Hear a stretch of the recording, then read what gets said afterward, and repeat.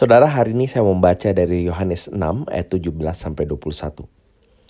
Ketika hari sudah gelap, Yesus belum juga datang mendapatkan mereka, sedang laut bergelora karena angin kencang.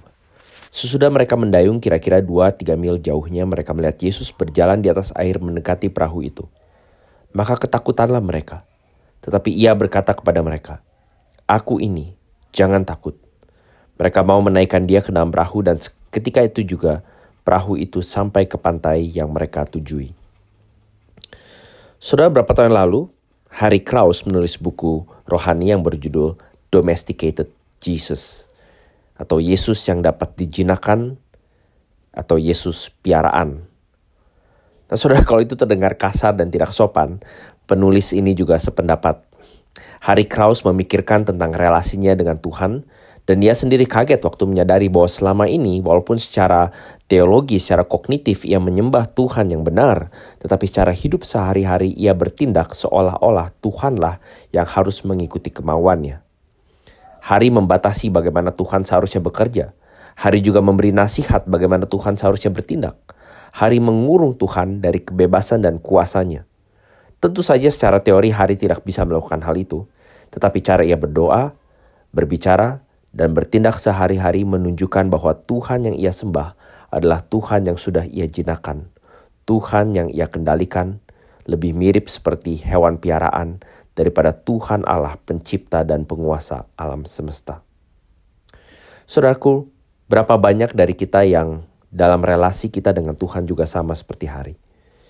Kita menganggap Tuhan remeh dan berkatanya sepele. Kita beranggapan bahwa tugas utama Tuhan adalah untuk melayani kita dan agenda-agenda penting hidup kita, untuk selalu membuka jalan waktu kita mandek, untuk melipat gandakan berkat-berkat usaha, karir, keluarga, dan bahkan pelayanan kita, untuk menyetujui setiap rencana di agenda kita, dan hanya upgrade agenda-agenda yang akan membuat hidup kita tambah baik, tambah nyaman, dan tambah aman. Harry Krauss menulis lagi, kita menjinakkan Yesus waktu kita percaya dia sanggup menyelamatkan kita, tetapi tidak sanggup menolong kegelisahan kita sehari-hari. Kita menjinakkan Yesus waktu kita bergelimang dalam perasaan bersalah dan menganggap kecil kuasa salibnya. Nah, di Yohanes pasal 6, kita melihat peristiwa di mana Yesus berjalan di atas air, menjumpai para murid di tengah danau yang pada saat itu diterpa angin kencang dan ombak bergelora. Nah, saudara, sebagian dari para murid Yesus adalah nelayan profesional. Jadi angin serta ombak sudah sering mereka alami.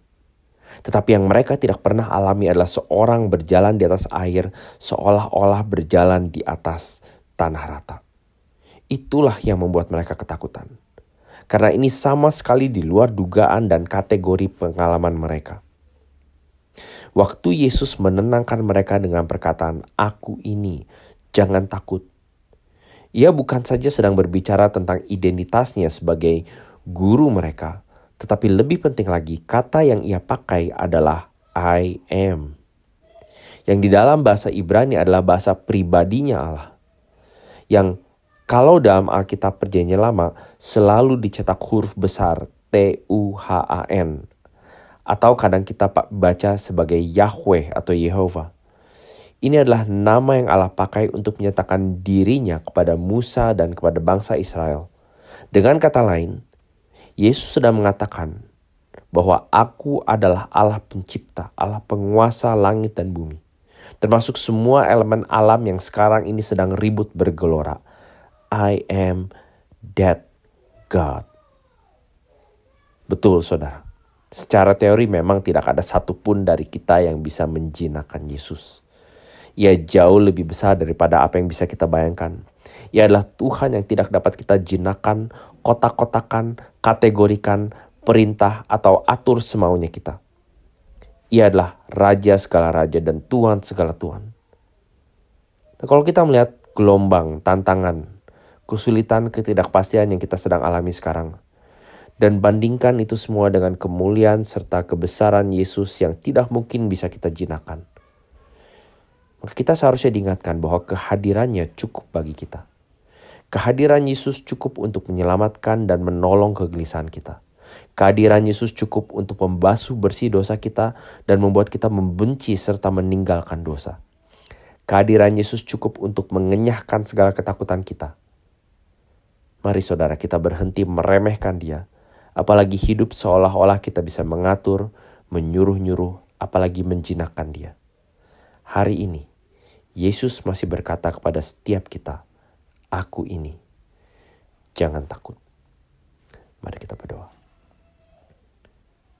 Ya Tuhan, kami seringkali lebih menganggap masalah, persoalan, kekhawatiran kami menjadi Tuhan dan menjadi sesuatu yang mengisi kanvas hidup kami.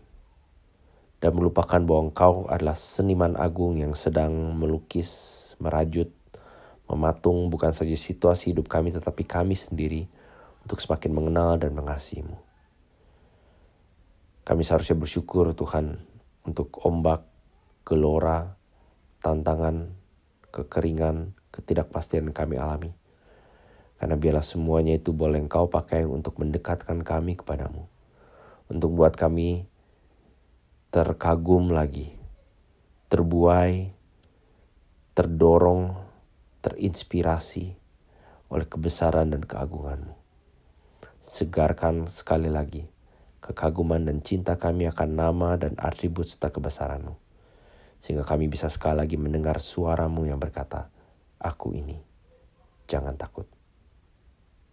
Amin.